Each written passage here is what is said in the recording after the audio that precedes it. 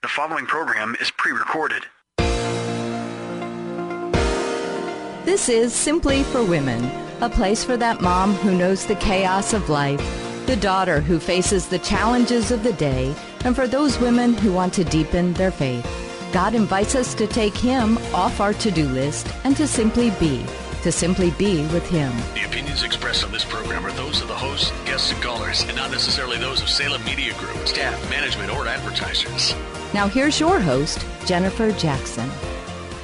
Jennifer here, and yes, you are listening to Simply for Women. It's going to be a great day on the show. We're wrapping up a week long of There's Got to Be a Better Way. How can we simply pray? And I just love talking about prayer. I'm probably going to talk about prayer till you are tired of hearing me talk about prayer, but it is everything. Prayer changes everything. It changes our lives. It's relational. It's a time with the Lord that we just have to have. So I have a question for you today, this morning. Here's the question. Where is your lonely place? Where is your quiet place? It says in Mark 1:35, this could be your memory verse if you want. It says, Jesus prays in a solitary place. Very early in the morning while it was still dark, Jesus got up, left the house, and went off to a solitary place where he prayed. Well, maybe here I'll give you a break. Here's an easier memory verse. It's Luke 5:16.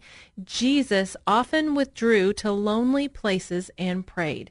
Wow, if Jesus had to go to the Father and find a quiet place, why would we imagine that we would need any less, that we could get through on the rush and the busy and the hustle and bustle, and we don't have to have a time with the Lord?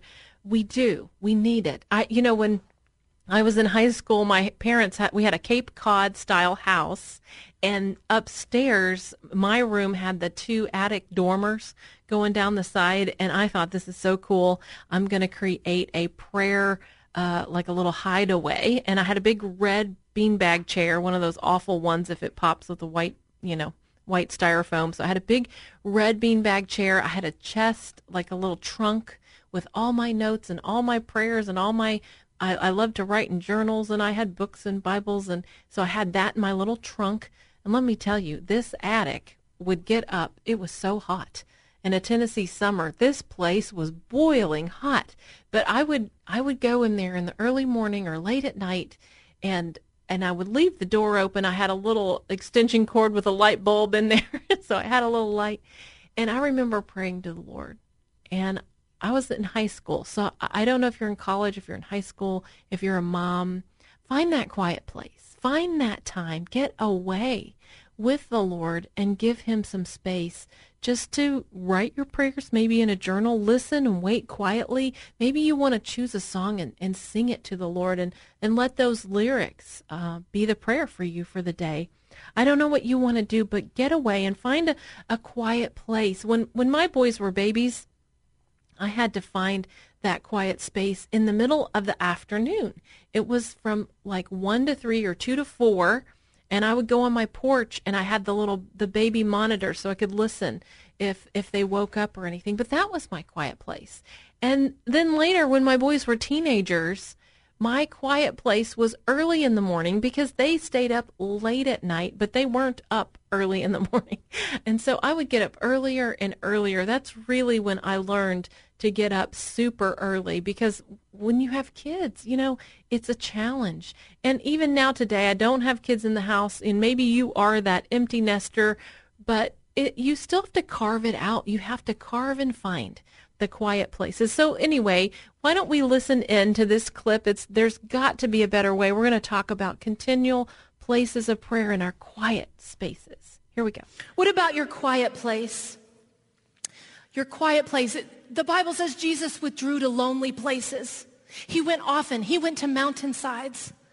There is a quiet place in prayer, a place for all of us to go. I avoided this place for a really long time, and I think I figured out why.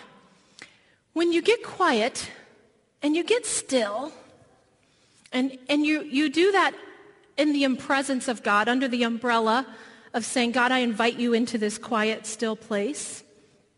When you're there, it's like some brokenness comes up.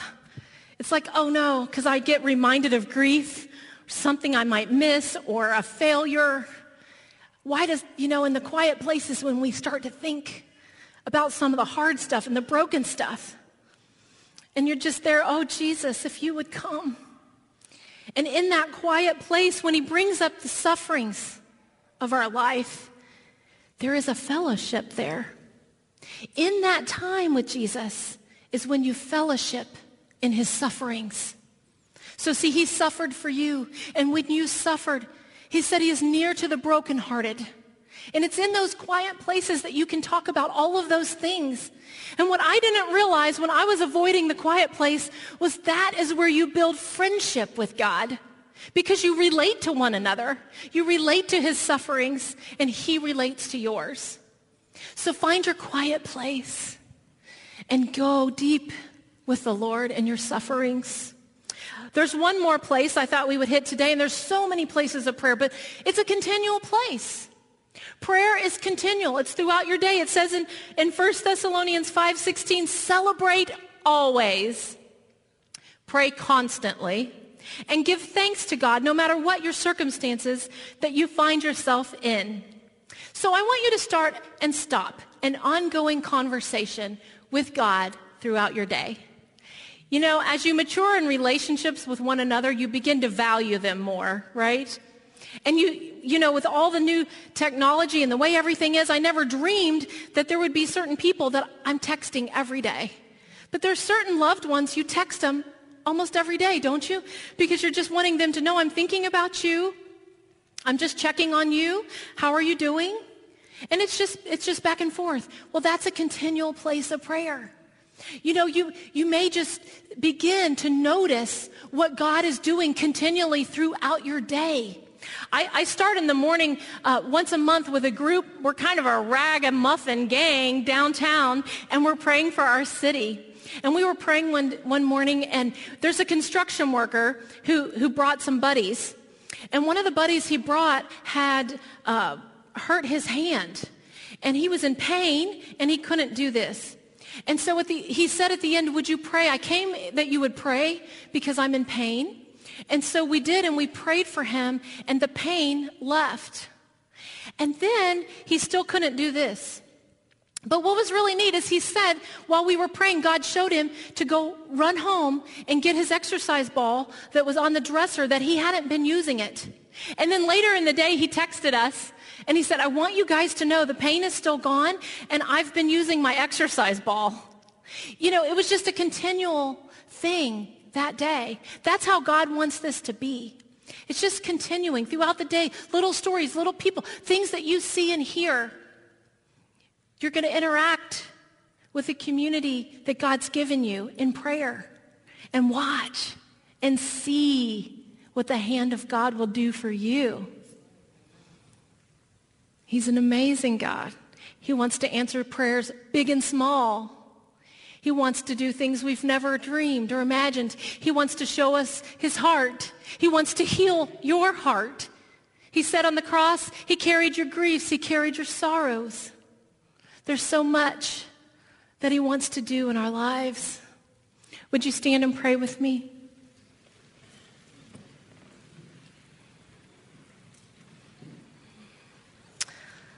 Heavenly Father, we come to you today. God, we just bow in your presence, that you would allow us to enter in, to be near you. And God, we pray that you would stir us. God, we pray that you would awaken us, that you would move in our heart, that you would roar in our lives. We give you permission that we would not be comfortable any longer. We ask you, God, to show us the things that you're thinking about. Show us the world the way you see it. Show us.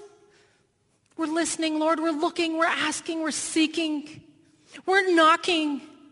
God, there are some areas that are so desperate that only you can fix, only you can heal, and we welcome you into our lives. You are powerful and mighty and worthy and majestic and holy, and we love you and we bow before you, God. We thank you for this church. We thank you for one another. We thank you for our city, and God, that you would move. We cry aloud, and we ask you, God, would you revive us again? Would you blow on us? May everything else melt away, that you would become central in our lives. We are your servants. We're here to honor you. We will go where you say to go. We will do what you say to do. In you we live. In you we move. In you we have our very being. So we thank you for the breath and life we have today. Come quickly, Father. In Jesus' name, amen. Amen. You know, prayer is just that continual. It's constant. It's a stop and start, ongoing conversation throughout your day between you and your wonderful, loving Heavenly Father. He is waiting and longing to hear from you. It says in 1 Thessalonians 5, celebrate always, pray constantly, or pray continually, and give thanks to God no matter what circumstances that you find yourself in. So I challenge you today to have that ongoing, continual conversation with the Lord, maybe while you're doing laundry. What about while you are cooking or cleaning, picking up kids in the carpool line? As you sit down at your desk to work, just take a little bit of time and pray before you start your work, at the beginning of your day, at the end of your day, over each meal that you eat, just to stop and say, God, I thank you for this food. I thank you for your provision. You know, this could be a continual, constant conversation with you and the Lord, and that's just simply called prayers. Prayer is simply talking to God. Just talk to him. Have you talked to him yet today? Have you found your lonely place today? I challenge you just to enter into that with the Lord. He wants to be with you. He wants you to simply be with him, and prayer is how we do that. You know, we were all week with this, there's got to be a better way. Why don't we just simply pray? And if you want those show notes, you can get those. Just go to jennifer-jackson.org and send me an email. I want to hear from you. And guess what? Today I have a special gift. If the first 5 emails that I get, you will receive the brand new Simply Joy book. So the first 5 emails that I get today, you will get a copy of the Simply Joy book. Say in the email, hey, Jennifer, I was listening to the show and I would like a Simply Joy book, and I'll send you one the first 5 emails. So go to jennifer-jackson.org today. We want to interact together. You are listening. You've been listening to Simply for Women. We'll be right back.